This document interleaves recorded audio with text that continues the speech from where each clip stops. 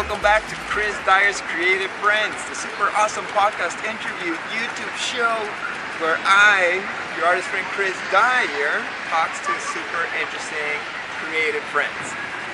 Today I'm in the very beautiful Bohemian neighborhood of Barranco here in Lima, Peru, and I'll be interviewing a legendary musician called Miki Gonzalez, who is better known as a 80s and 90s rock star, but he's truly a visionary who has done a number of different musical genres and just fused ethnic roots from Peru with a bunch of different kinds of everything. I have a really hard time describing him, but join me in this little conversation. I hope you enjoy.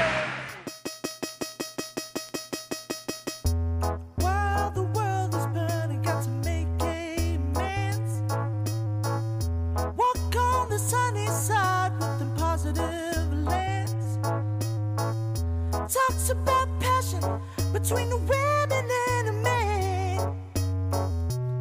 Chris Dyer and his creative friends, darling. Ooh, ooh,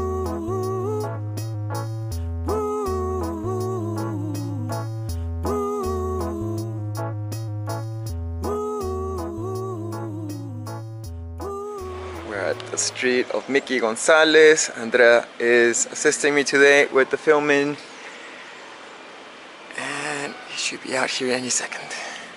Hi, welcome back to Chris Dyer's Creative Friends, the super awesome, spectacular podcast interview show where I, your friend, your artist friend, Chris Dyer, talks and has amazing conversations with beautiful people and his creative friends. Today, my great guest of honor is Miki Gonzalez, who is a legendary Peruvian musician, I would say, but he's, kind of like a classic rock legend. It's hard to define him because he's moved through so many music genres throughout the year, but for you guys who are not Peruvian, he would be like the comparison to like Carlos Santana in our country. So I've been a fan for many years, and eventually we've become friends, and he's gracing me with a nice conversation today. ¿Cómo te va, Miki? How are you doing today? Woo! All good, dude. All good. Thank you for being here, and thank you for doing this interview in English also. That's amazing. Where did you learn your English? Well, I'm originally from Spain, and my parents went to live in Venezuela, so we all went there. And my first school was an American school. Okay. So, I had to learn English when I was like 3 or 4. And I could read English before I could Spanish. I taught myself to read Spanish out of what I knew from English. So were you born in Spain? I was born in Spain, and then, 6 years in Venezuela, and then when I was 9 in 61, we moved to Peru, and then I'm like my whole career is like fake. El cantante nacional, the national singer. I'm not a singer, I'm not even national, so. Right. So, Well, but you are Peruvian. In the same way I'm Peruvian. I was born in Canada, and I spent most of my life in Canada, but I still will always be Peruvian in my heart. Right, because it's, the thing in Peru is it's the pre-Hispanic culture is so fascinating that I never left. Right, yeah. I've been sucked back here. I was repelled at one point, and now I gotta come here every year and reclaim my Peruvianness, which I love so much. Right. So we're in the neighborhood of Barranco now. Barranco Cliff. The Barranco Cliff, like right in front of the ocean. Barranco means cliff, so the cliff of the cliff. It wasn't hard to give a name to the neighborhood. I think that hawk just took a poo in your swimming pool. But you've lived in different parts of Peru and Lima, and now you're in Barranco. What do you like about living in this neighborhood? What's special about Barranco? I like Barranco now. I like Barranco because everything is close. Well, this new thing, there's a lot of hipsters moved in. So there's a lot of espresso places, and so, food, it's trendy, and everything is close by. I used to drive. I had a car which I sold in 2015. Okay. So I never bought a car back. And I like it here because, you know, my routine is all here. You know, like being an adult, you have to pay bills and shit. Can I say shit? No. You can shit, yeah. Yeah. And, you know, like go to the bank, and then I have, you know, a macchiato double, 4 or 5 in the afternoon. That makes me, you know, gets me pumping. Yeah. I'm a night guy, you know, I'm a musician, so I like to be up. Nobody calls me on the phone, and, you know, I get inspired, no interruptions, no nothing, so. Right. Beautiful, yeah. I really like Barranco because of its architectural beauty, and there's lots of murals these days. Right, and yeah, I moved here originally for the first time in the 70s, and it was not like trendy like it is now. Now there's all these like, they you know, they're new buildings, the old houses, even though some of them are protected because they've been around. Like this is like the Hudson River in New York State. Yeah. All those houses that have been, you know, made like country houses, and 100-year-old, 100-something-year-old. So those are protected. But the other ones, no, they destroy them and make buildings, which is like not so nice, but you know.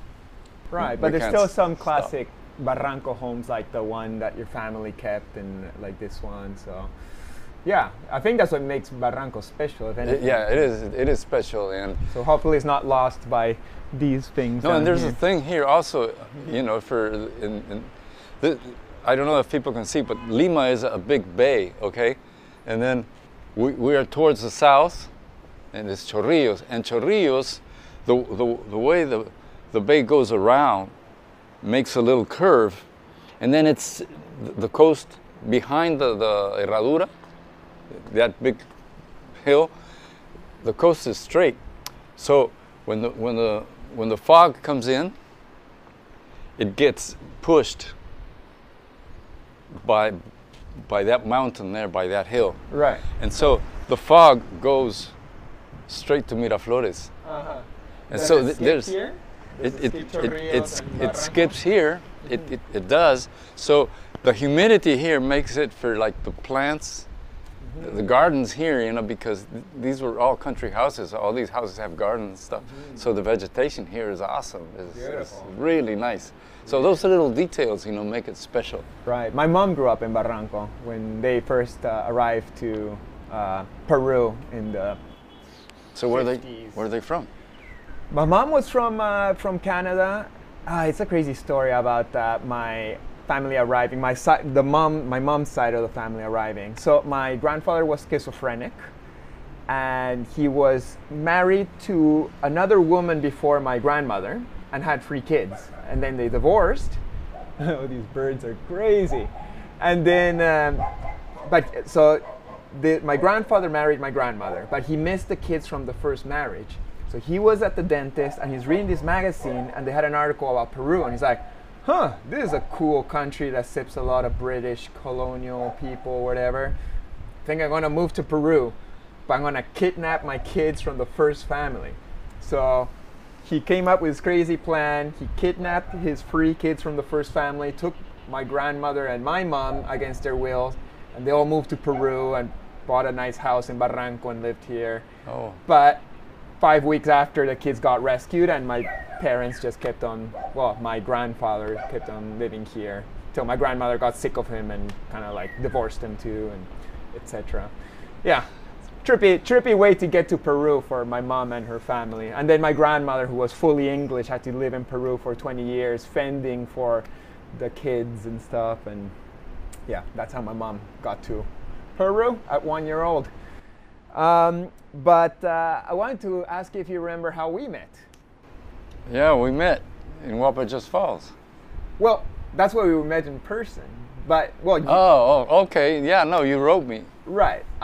basically, I asked Miki if I could use one of his electronic songs for my documentary. I didn't have any money for him, but he was super nice and said like, oh, if you give me a skateboard for my son who skateboards, it's all good. So the first song in my documentary that everybody loves, that's Miki, just so you know. And then one day after a cousin visit at Alex Gray's, I went to a random little Mexican restaurant. Mexican, yeah. And you can continue telling the story if you want. Yeah, and I've been going to Wapinches Falls because I study with a Buddhist master from the Karma Kagyu school, and I had met him in Boston in '81, and then I found him again in '92. Mm-hmm. So I've been going to Wapinches Falls all these years from '92, and then this was 2015, right? Something like that, yeah. It was 2015 because I had cancer, throat cancer. Oh, damn, I didn't know that. And then I did the radiation thing, so I went to that trip, or the trip before that, I went to talk to my teacher, and I said, look, I'm, like it's I know I'm going to die, but it's not something that I consider, but now it's more clear that I will die, and if the cancer comes back, it's going to be sooner than later. Right. So I was invited to spend some time at the monastery and do some practice and service. That would keep me like focused on that moment of death. Yeah, like just finding your peace before right. release. Like connecting with, because we're all we're all distracted with things and plans and things to do, and eventually when you die, you're not ready. So that was my idea then, and I had gone to prepare for moving at the monastery, and then I was out at this Mexican place that I'd been there. That was my first time there ever. Mm-hmm. And then with some students, some of my teachers, some monks and some non-monks, and then you come in and I recognize you, and then that's how we met in the physical body. Right. I was shocked because once again, Wapinges Falls is not New York City. It's a random little town in New York. Random little town, you bet. And I'm at the table with my friend John and Jonas having some burritos, and all of a sudden you walk up. He's like, "Hey, you're Chris Dyer, right?" And I'm like, "Miki Gonzalez?" Sí. Which is like, in my mind, this like Peruvian rock star. And I was like, holy shit. So yeah, we finally met in person.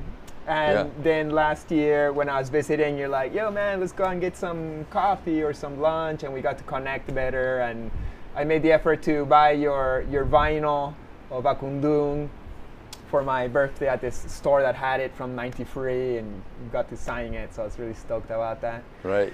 So yeah, I think it was like very synchronistic way of meeting. But I think you also knew my dad from back in the day too, no? Teddy Dyer? Right, because I used to hang out with my surfer friends in another neighborhood, which is, it's not Barranco, it's in San Isidro and Miraflores. Mm-hmm. And then, our meeting place was out in the street. And then across the street, there was a meeting place of other guys who were a little bit older. Uh-huh. That's where your dad was hanging out. My dad must be like, what, 5 years older than you? I don't know. I think we're about the same. Okay. I'm going to turn 69. How old is your dad? My dad is 69-ish. Right. So, but those guys were, a little, they were not surfers though. My dad could surf, but he was more of like a motorcycle car. Right. They were like, the guys from the hood. There was like motorcycle guys, and that's what made us like different, and maybe we were in different parts of the corner. Right. You were more of a surfer. Yeah. I was definitely surfing then. You were surfing down here, like Costa Verde. Yeah, Chicama, right? Yeah. When I was surfing, that's the time that they discovered Chicama. Oh, cool. And they invited us because they made a movie about it. Uh-huh. It was, tell the viewers a little bit about Chicama. What makes Chicama special? Chicama, the way they found Chicama is there was a pilot and he was commercial pilot. I understand, and he saw these waves. It's a point break. It's a left, but the waves are. It's one of the longest waves in the world, and so he told his surfer friends about these waves, and then these guys went to look. There's 3 guys in the Volkswagen, and the other guy he was French origin, so he had a deux chevaux, Citronetta, one of those little Citroens. So that's how they found That's how they discovered Chicama. Chicama. Right wave, right side wave. No, it's a left. It's a left. Okay. It's a left. Yeah, and that it's perfect tube. You can be on that tube for like half an hour, something like that, right? Well, Is that exaggeration? Like 5 minutes? Or No, not 5 minutes. I heard 10 minutes. You can. Well, yeah, I don't know. I know when I used to go when I was a teenager. Not that I ever got anything too crazy. You could be on that wave for a while. But yeah, I love Chicama too. So, I went when there was only El Hombre. Just El Hombre, and that was it. I don't know how it is today. But how was Lima or Peru in the 60s and the 70s? Well, yeah, that's the point. It was like we knew each other. Everybody knew each other because the crowd wasn't huge. It was just like a bunch of people. It was longboard time. The smaller board came in '68. So like to me, when they say longboard and like the little boards, the 5 foot and so on, that's the normal thing. That's not the normal thing. That's something that's the new thing. Yeah. So that's the new old thing or whatever it is. Right. So you're riding those longer boards. Right. Right. Nose riding, and it was called hot dogging. And there's big waves too. So there was both. You still surf a little bit today? No.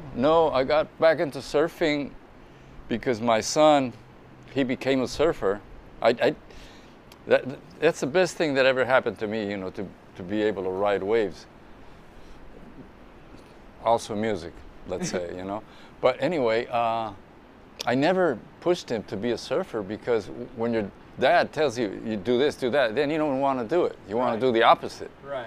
So I never told him anything, and then he started surfing, and we started meeting. I used to go with him when he was just learning, and we started meeting people from back in the day. Hey, what's up? What are you doing? No, my son. And then he'd tell me, oh, your daddy was really good, and he'd look at me, yeah, I used to surf, yeah. And then one day, one of these guys said, grab my board and how do you say in English? It's paddle out, right? Or paddle in. If you're going in, paddle in, yeah. I think so. No, in Spanish it's different. In Spanish, voy a entrar, I'm going in. Yeah. No, in English it's going out. Oh, okay. When you go in the ocean, I think. I don't know if I got it right. Anyway, so I grabbed the board, and I got 3 waves, and then I came back out on the shore, and then my son said, hey man, you te paraste a la primera, you got up the first time. And I said, well, of course I was getting up on the, being able to stand. You're impressing your kid. Right, because he had a hard time, being standing. He was just learning, so he was very impressed. Nice. And then I started surfing regularly, and eventually in 2012 I lived a whole year in Órganos. Okay. And that was... Órganos is in the north also? Yeah, that was the most. I even got to ride a small Cabo Blanco, so... Okay, beautiful. That's the... I like skating in Órganos. They have all those waterways for the sewage that you can totally skateboard through. But you have to when sweep. Because there's all this dirt and there's dirt stones. And garbage and Right. But yeah, if you use soft wheels in your skateboard, you can treat it. I remember watching one of your videos that you were sweeping to ride. right. If you caught one of my Peruvian adventures, I was up to that at one point. Yeah, I love Órganos. But tell me a little bit more about like Peru in the 70s. Was it like cocaine heaven? Like, was it gnarly? Was it cool? Was it fun? Were there hippies? Like, what was the vibe back there? Well, to me it was like It all started in the 60s with because we are from South America, our culture was close to the United States. And I started surfing in 66. And 66, there was a big hippie movement in California. And because I was a surfer, I was closer to California than to what was happening in New York, culture-wise. Mm-hmm. And yeah, for example, in '68, somebody showed it was vinyls then, and it was Velvet Underground and Nico, the Banana, Andy Warhol. Yeah. And it was Freak Out, Frank Zappa. Oh, I love that record. And I immediately connected with Frank Zappa and not Lou Reed, so weird things like that. And so my thing was, like the California thing, and I was a big fan of Quicksilver Messenger Service. You know the band? No. It's a band from San Francisco. And so when I was in my, I don't know how to say, when I was in the last year, it was before finishing high school, the Doors were on the radio. In '66, Bob Dylan was on the radio with like a Rolling Stone. So that was growing up here, but always like with this admiration for a culture that wasn't from here. Yeah. So this is like, we like this culture, we like all these things that are happening, but the culture here was like very conservative. And it happened that somebody said to me, there's a photograph guy, a photographer, a guy who shoots photos from California. He's had photos published in Surfer magazine, and he doesn't have a place to stay. He was like 28, and I was 16. And this is my last year in high school. And so I met the guy. He was a very cool guy. His name is Leo Hetzel. Mm-hmm. He's still alive. He's still surfing. And he had come from he was from where? Southern California.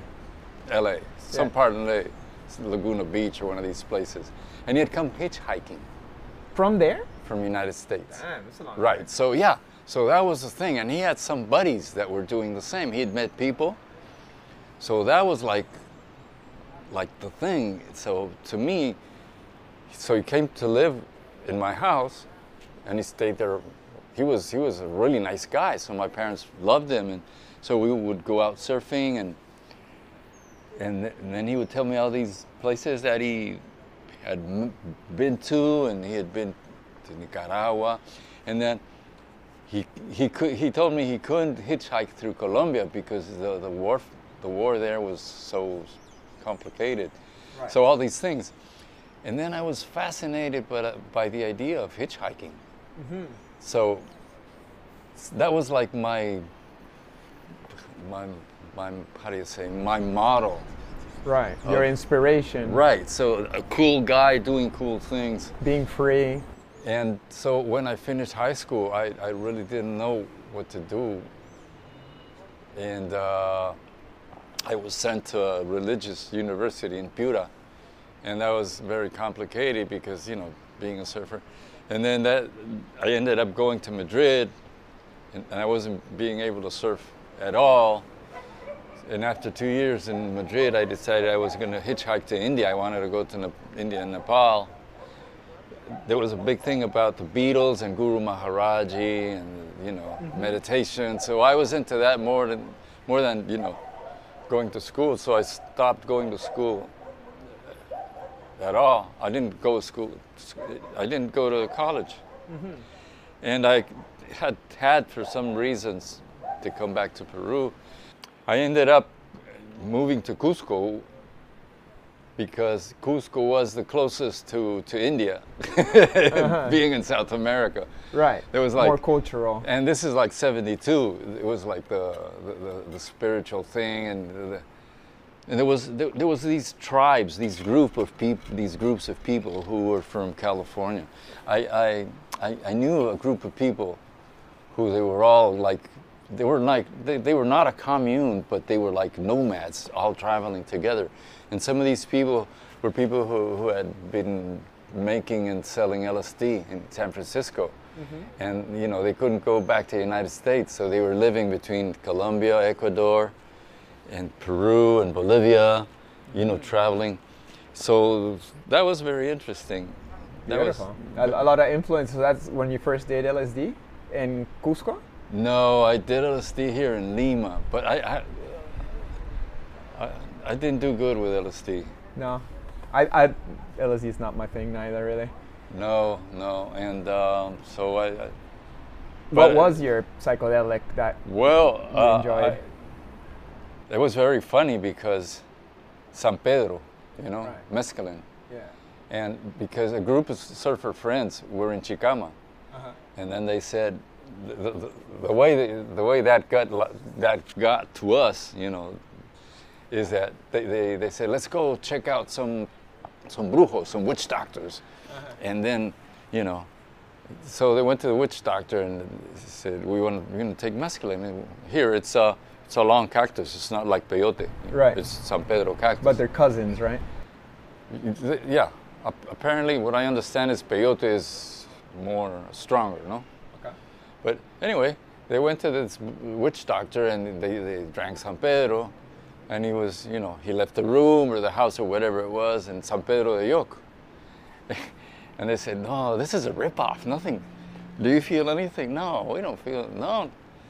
Let's go. And then so they like when you leave without pain, so they left. And then they were running, and then it exploded. I don't know how It came on.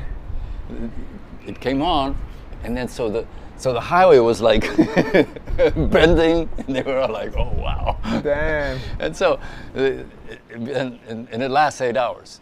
So they decided to return and apologize and pay the guy, and the next day, and so they learned to make it. Was just like boiling the cactus, but if the cactus has, if you cut it, you know, if you cut it, it's like a star. Yeah, it has lines. Right, and the lines, the skin around, it has strychnine. Okay. How do you say that? I don't know. That sounds fine to me. Yeah, strychnine. Strychnine. So then we learned to peel it off and then boil it, and then drink it. And so I learned that with San Pedro, it would equalize me.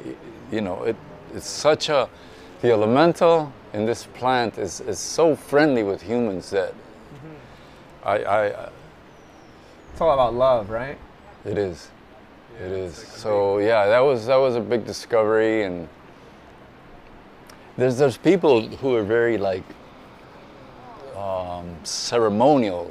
I'm gonna do ceremony, and then they play little rattles or do this or do that, and when we talk about this, it's like, you know, oh, but you did it recreationally, and no, you're doing, you know, that's not the right way to do, the right way to be spiritual, and my conclusion was that the plant itself, it's a healer, so it heals you. Right. To me, it was when I was troubled by different things, I would take it, and then I would be equalized. You know, I would just like be centered and mellowed out, and so it's a traditional medicine.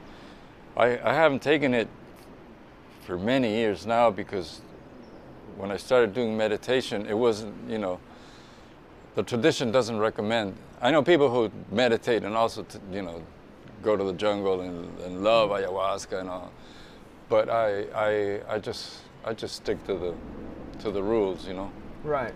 Well, San Pedro is legal in Peru, right?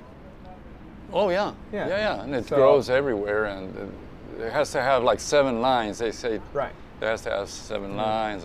I got some cactuses in my land right now, but not cutting it quite yet. I got to feel the right moment to do it. Ideally, not by myself, neither. Right outside here, there's a huge one, but the guy is very crazy. Yeah, well, when I was a kid, me and my friends would go around and cut some San Pedro from people's entrances and run away with a towel on your bike and then drink it at the beach. Right. I wouldn't do that anymore. I'd have a little bit more respect than when I was like 17. Right. Right. Yeah, but it was a thing to do because of the age. Right. So you grew up in Peru. You were influenced by psychedelic rock music from North America. Yeah, psychedelic culture, basically. You were traveling a little bit. You were meeting interesting people. You were dipping your feet in the psychedelic world. When did you actually start making music and getting as a musician that then became successful at it? How did that happen? I would like to say something also was very interesting, at least to me, because I met these people who were from California, and they were hitchhiking and traveling, and there was it was a thing like people would be using poncho and sarape and the sandals from Mexico, because a lot of surfers, I remember I'm a big fan of Rick Griffin's. Right. And he used to have an article in Surfer Magazine. It was Rick Griffin and Stoner. And his character was Murphy, was this blonde little guy surfing, and then apparently he had some kind of accident or something. This is Leo Hetzel told me the story, that they ran into each other in some parking lot, and you look familiar, you do too. And then Rick Griffin was with the big beard and the long hair, and then they kind of made friends, or they had been friends, or whatever it is. And he was drawing all these things. It was Griffin and Stoner was a part of the magazine that they were going like to Mexico. There's some places, Stoner Point or something was a place that Leo Hetzel told me. I told Stoner how to get there. Now it has his name, Sick. And so it's cool, like that. People, the origin of traditions and legends, urban legends. Right. And anyway, Leo says, look at these drawings, this is marijuana, the plants, all these mushrooms. And Rick Griffin wasn't Murphy anymore. It was this eye on a board, and he made record covers for the Grateful Dead. There's a particular one, and people can Google it. It's Oxomoxo? I Am the Eye. Yeah, that's a sick cover. That's a record vinyl I don't have in my collection. It's hard to find. So he did the one for Quicksilver Messenger Service. Okay. It's a silver thing, and it's a black record. It's awesome. I'm gonna have to look for it too. Right, yeah. It's Quicksilver Messenger Service, the first ever record. And the cover is by Rick Griffin. So, but anyway, because we would imitate this culture, we started using the local ponchos and shit, because the culture here is so classist and so racist that the white boys like us don't use ponchos. No, we weren't taught to appreciate and love the nature culture, yeah. Right. So it was there, but it's it's other people, and we don't mix with these kind of people. And then we started like going to Cusco and all these places, and through these travelers, I started mixing with a lot of other different people, and realizing they were all really cool people. And what is normal that happens is that you it's not that you rebel, but you turn away from the way you were brought up, especially in the 60s.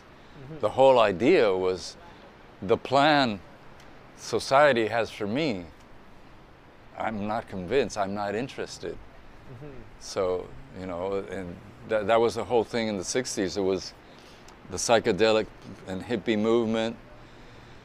There was the Black Panther movement, feminist movement, the pacifist, anti-Vietnam War. So that was all the culture we grew up in. You know, we were part of that, and we liked it. It's very transformational time. Right, everything was changing. And would you compare it to these times where things are also kind of going crazy? Right. But for example, I have many feminist friends. They try to teach me the principles that I should go by in order to get it right. And my answer was, look, it's not a thing that we have to honor women and their ideas. It was that movement, they call it waves. This is like third wave of feminism or something. That first wave of feminism, it was us. It was not just the women. It was us that we were sharing those ideas. Maybe this is stupid, but I'll say it anyway. Yeah. Because the thing with women, they started not wearing bras because it was oppressive. Mm-hmm. And for us, what we were doing, we were not using underwear. Mm-hmm. So like, you know, it was more comfortable. And we were, you know, we were part of trying to, you know, go against the oppression of women and oppression in general. Right. So loosening up. So yeah, that was something I wanted to talk about. And because when I went to Spain, since I wasn't able to surf, I picked up the guitar. Mm-hmm. And a friend of mine had taught me a couple of chords. And then I came to Peru and I had a lot of problems, emotional and, you know, personality problems. And I was 19. My mother saw that I was very relaxed playing, so she bought me a guitar. My sisters had guitar and had guitar lessons, but not me. So I would pick up their guitar, and she would see me play and be cool. So she gave me a guitar, my first guitar. Came from my mother. And then I went back to Spain for a couple of months, and then when I finally had to come back to Peru, the first thing I did, I bought a surfboard, but after a couple of weeks, I was more connected to musicians than to my old surfer friends. And I started hanging out with a legendary band, was El Poling. Okay. And Poling was some guys from the rock. They were rock and roll guys. But they had like really long hair, and they were some from Miraflores, some were from Callao. It was not like rich kid, because it was like mixed type of, you know, social mixed type of hippie, Peruvian hippie, and they were playing Andino music.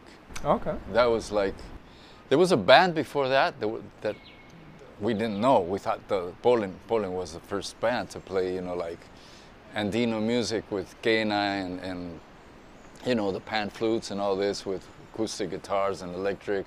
And that's the first time I ever saw cajon in a band. Oh yeah.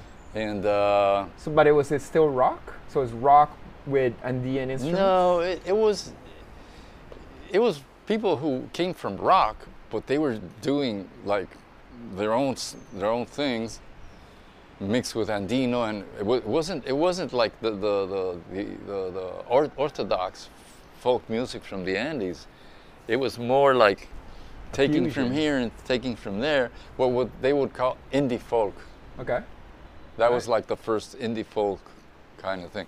And I was, to me, I liked that.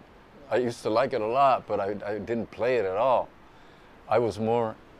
That was a time I realized that I wanted to learn to play blues, because I liked the blues from rock music. I liked, you know, from the Stones.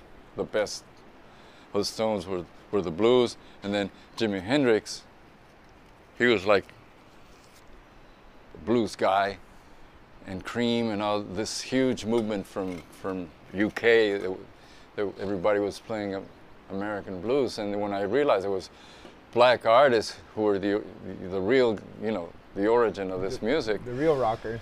And then so a friend of mine said, look, you know, I just only listen to blues, and that's what I did. I only listened to blues, and it was, I was not very tolerant, and I would go to party, and if there was no blues records, I wouldn't enjoy myself.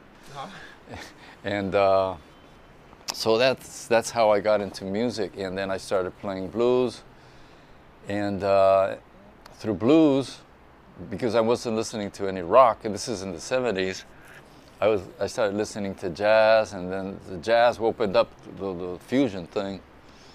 There was a huge moment of fusion, and Brazilian music was very influential on jazz those years. So then I went to Brazil. I ended up going, like, I went one time for a month, and that was in 73. And then in 76, I went 6 months, and I stayed in Bahia almost all the time. And to learn the bachida, the bossa nova,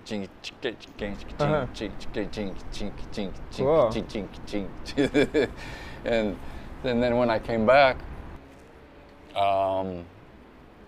in mid '76,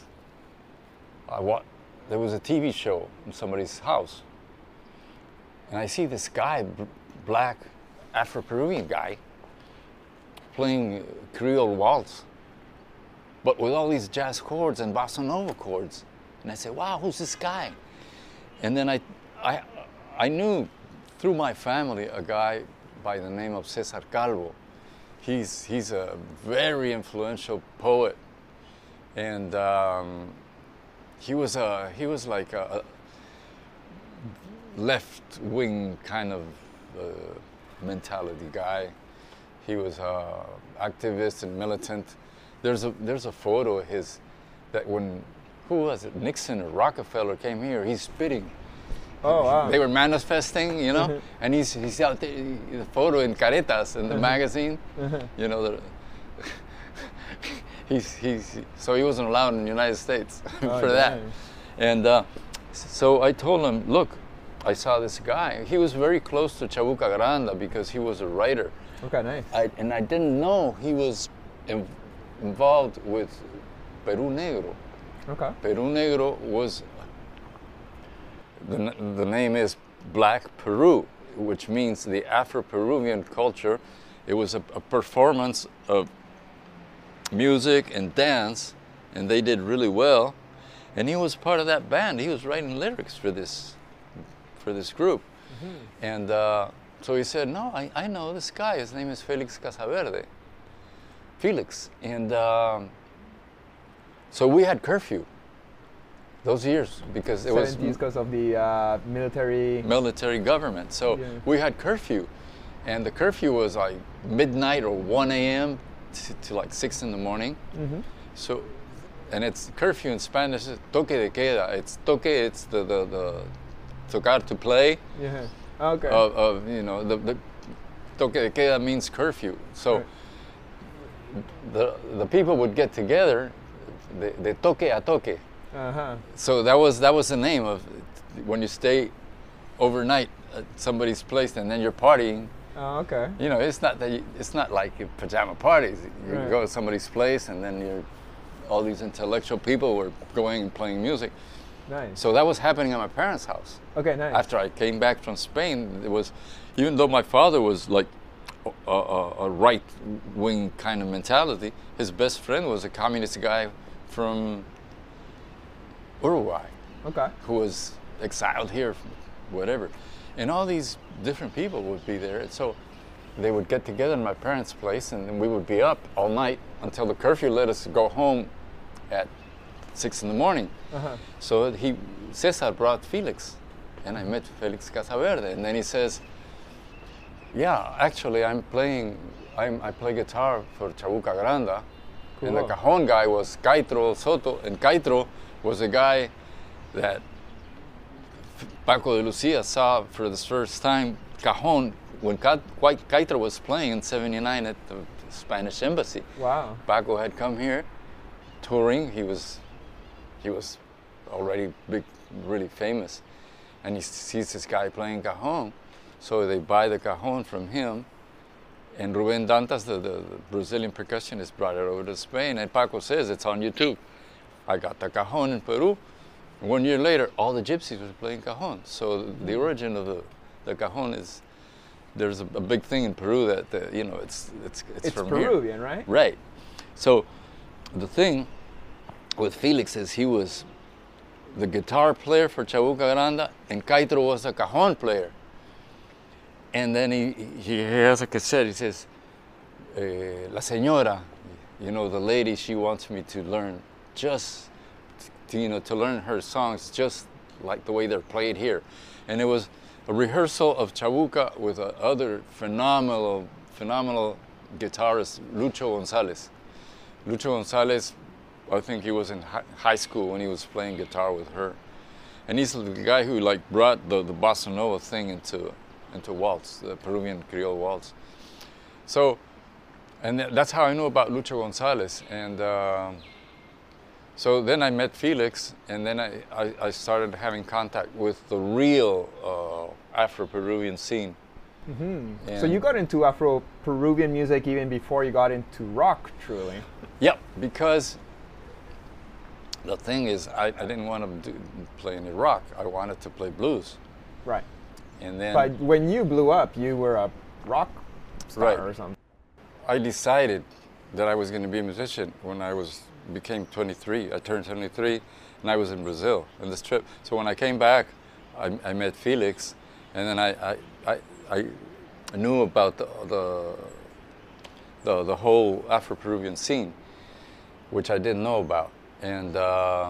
And Felix was doing the thing that I wanted to, which is like fusing Afro-Peruvian with other elements. And Cesar Calvo, he one day said, "Do you know?" I was playing the Afro-Peruvian style guitar, and he said, "Do you like this style of guitar?" "Yes, I love it."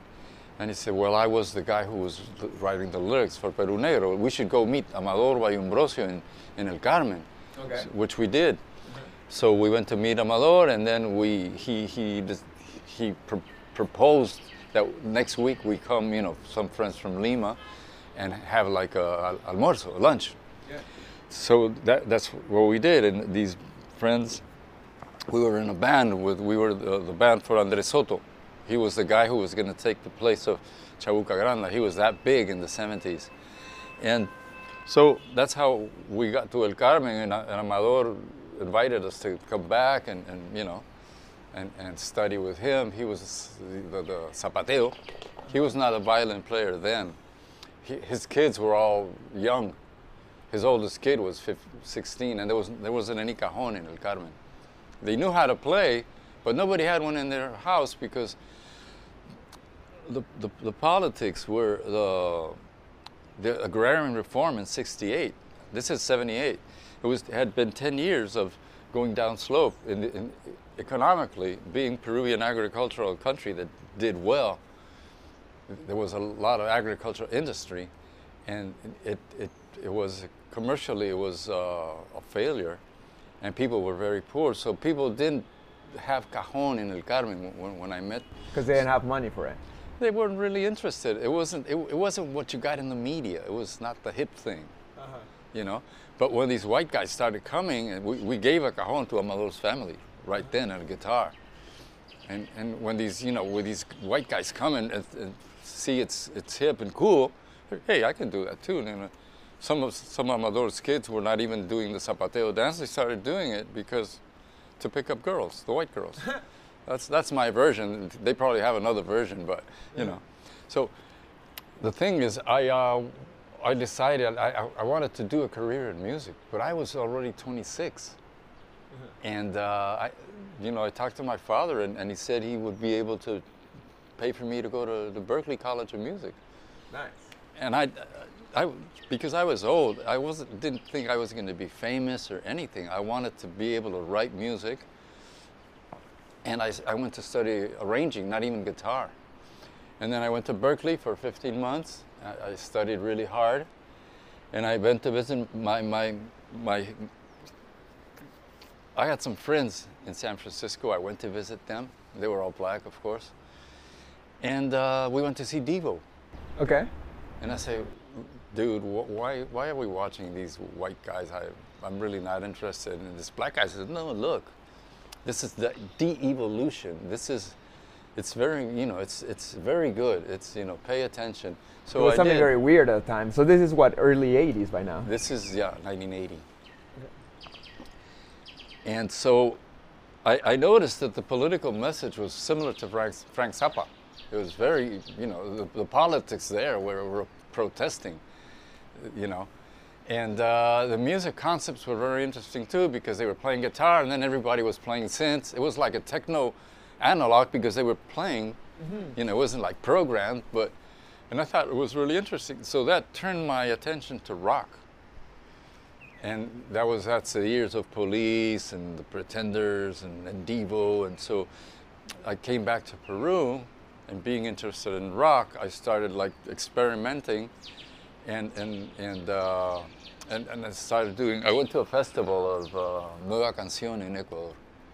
And the hero there was Silvio Rodriguez, and also Mercedes Sosa, and she had invited León Gieco. León Gieco was a rock guy from Argentina. He was like Bob Dylan with a harmonica and this kind of thing. So I understood that I could do like political content lyrics, but it didn't have to be like folk. It could be rock. So that's what I started doing, and my rock thing was with cajon, because my idea was to do jazz with cajon, which was I already was doing. I did that concept with rock and cajon, and by accident I had a tape that got into the radio and it got #1 in the whole country, and suddenly I'm a rock star. And because I did. What song was that? Dímelo, dímelo. Dímelo, dímelo. Okay. And it was a protest song, dímelo, dímelo, tell me, if you have no money, what's all this stuff on the TV that they're advertising? How are you going to buy it? That is a very subtle type of violence. Right. People trying to get all these things, and you never. You can't even pay your bills, so why are they making you feel bad? And it says, there's a part where it stops. It's not like a rap thing, but it says, because I wasn't able to sing, I had to find my way through singing and getting the words across. There's so many beautiful things on television. For whose house is it? Because people, they just have adobe walls, and the floor is dirt floor. Right. And you pour, sweep it and pour water in it, and it gets hard. So, what's all this? So that was part of the song. So that was huge. And then I also by accident, the record company for Charlie Garcia, they gave me a contract to go and record in Buenos Aires. So I met Charlie Garcia and Andres Calamaro, all these South American rock stars. And yeah, they're even, after 20, 30 years, they're still super big. Right, huge legends. And I recorded with them, we hang out with them, and sick. That was really amazing. That was music with Charlie Gonzalez as you're just starting out your music career. Right. So it was like I couldn't believe it, but I didn't do good internationally. I just did good here, and I did 3 rock records in the 80s, and then in the 90s, I went back to my roots, and I was playing, which was Afro-Peruvian music, and the family, Amador's family in El Carmen, I brought them to play with me. They were part of my band, and then at the end of the 80s, I asked Amador, why don't you, I had 2 of his sons in my band, one playing guitar, one playing drums. The economy was bad. It was the inflation was insane, so we were just 4. And I started playing with Amador in the band, and some of the other kids he had, we were 12 and 13 and 14 playing cajon, and we put on this show, and we had such a good time. That's when I made the Acundun record, which is like a Afro-Peruvian. It's also like the first Peruvian reggae album too, right? Right, because to me, it was like Afro-Peruvian reggae. When I play that record to my friends, when I brought that vinyl back to my friends I play at parties, they're all like, well, it's really weird. It's kind of like African-y reggae, but in Spanish. It's like such an interesting fusion. So that was it. And then, you know, that did really well. I got a contract in Miami with Polygram at the time, and it was like an international contract, but that didn't do good either. So, you know, I kept it up until the early 90s, and then somebody passed me a tape of Fatboy Slim. And Fatboy Slim. Then I went crazy. The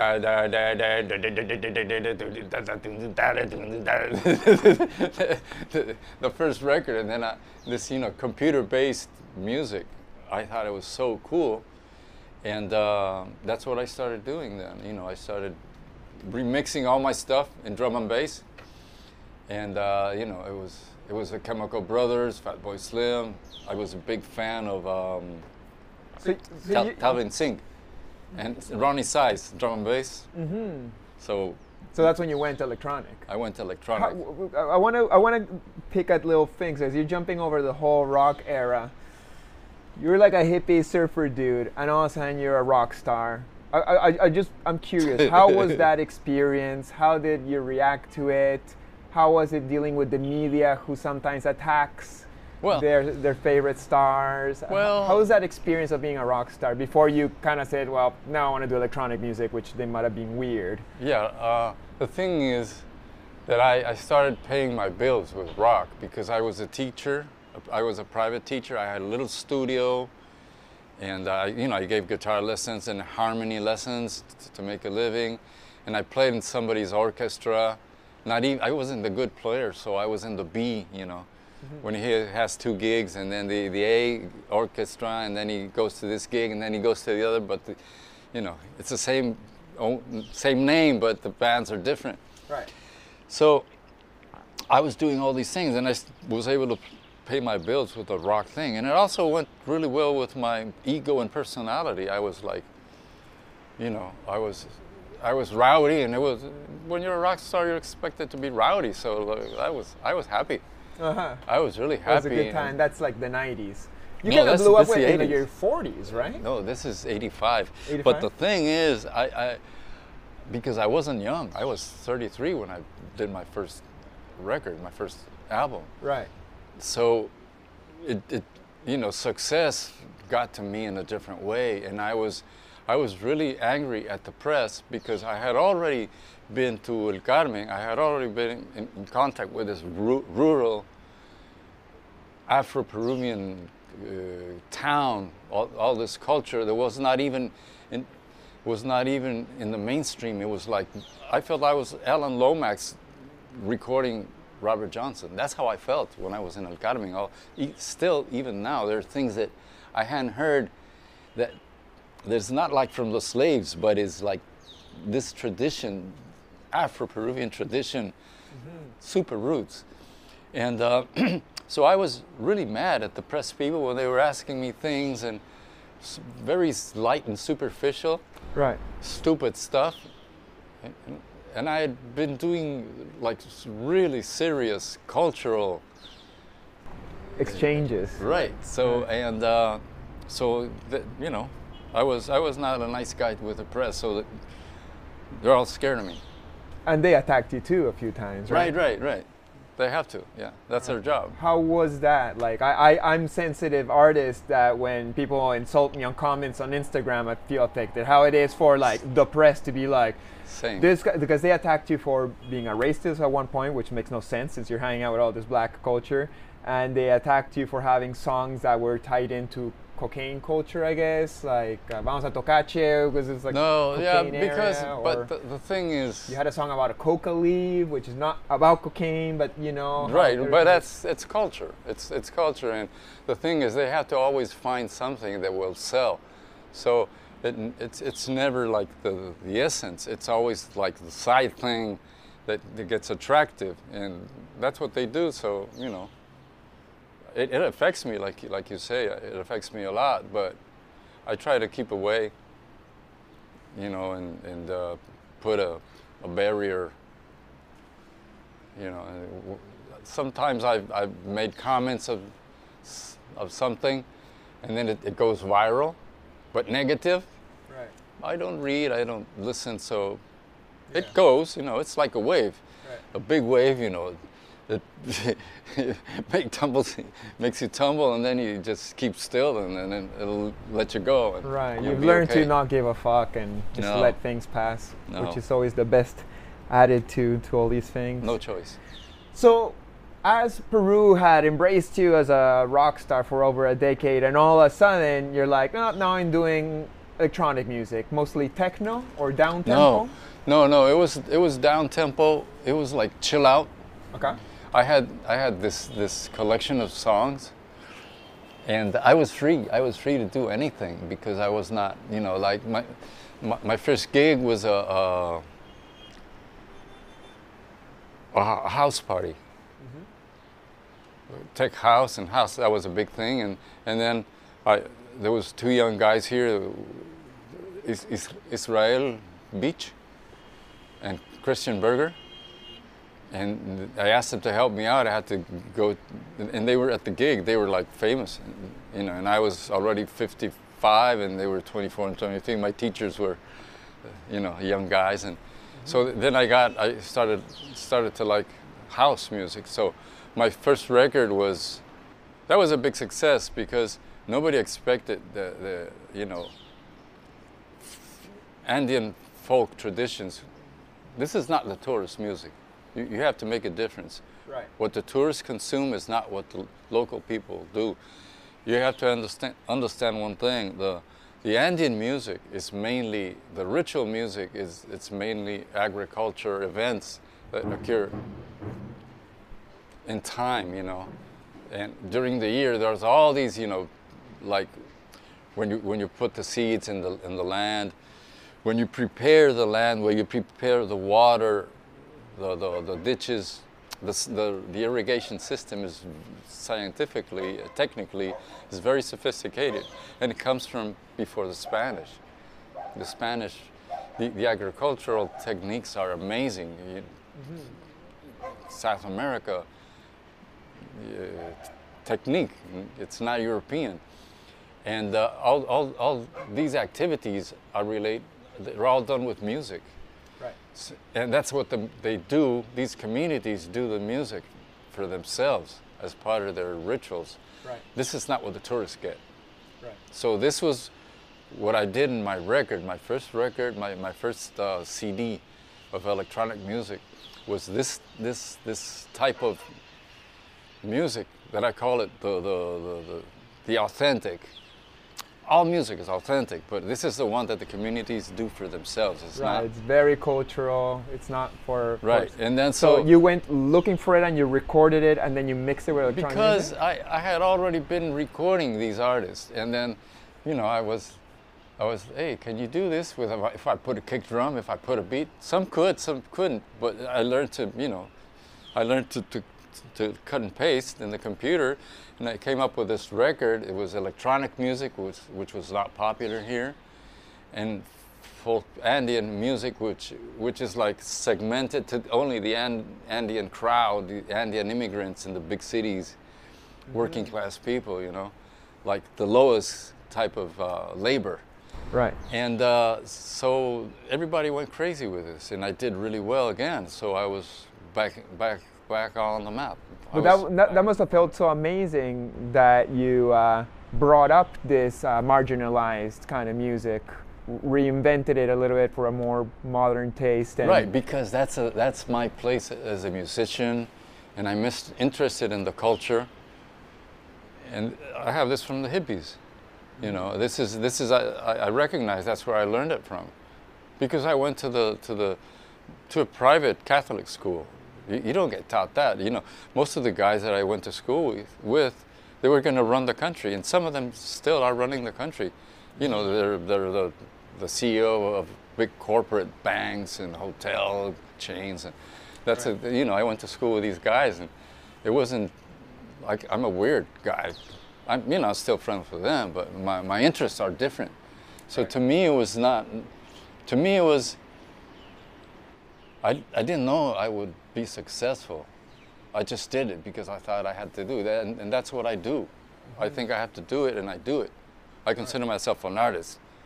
I'm not a, how do you say,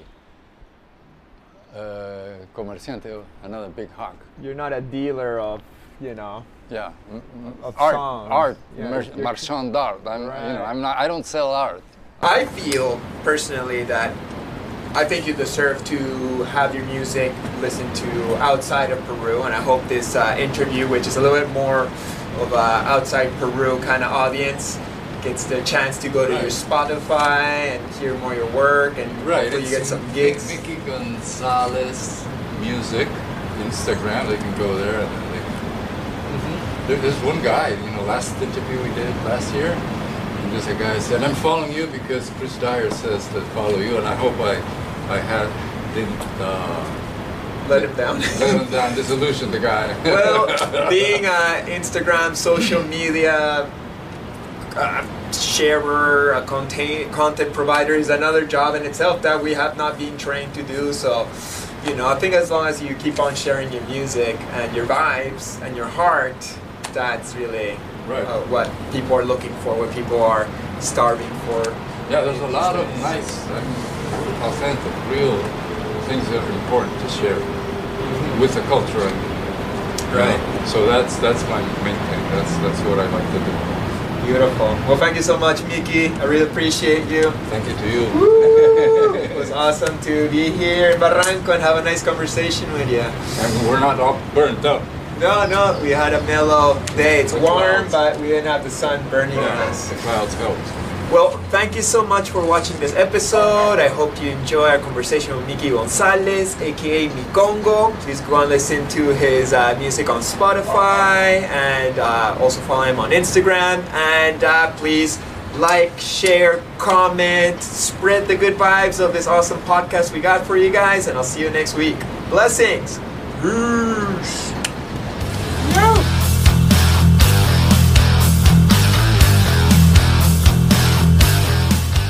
On our next episode, we will have Conrad. Now, you were telling me that you are painting a lot of jaguars these days, that you want to get closer to something that's more traditionally Peruvian. For me, jaguar is the soul to Latin America. The jaguar is stating you have jaguar soul in the jungle in Peru, in jungle in Mexico, Ecuador, and different parts around Latin America. Is the best country, you know. It's the big country. My country no is the government, no is the politics. My country is the people, and it's you and my brothers, you know, and give love. Totally. The haters is only fast time, little time. Noise everything, you know. Totally. Well, I agree with that. Woo! So make sure to subscribe, like, and everything else. Big thanks, and see you next week. Peace!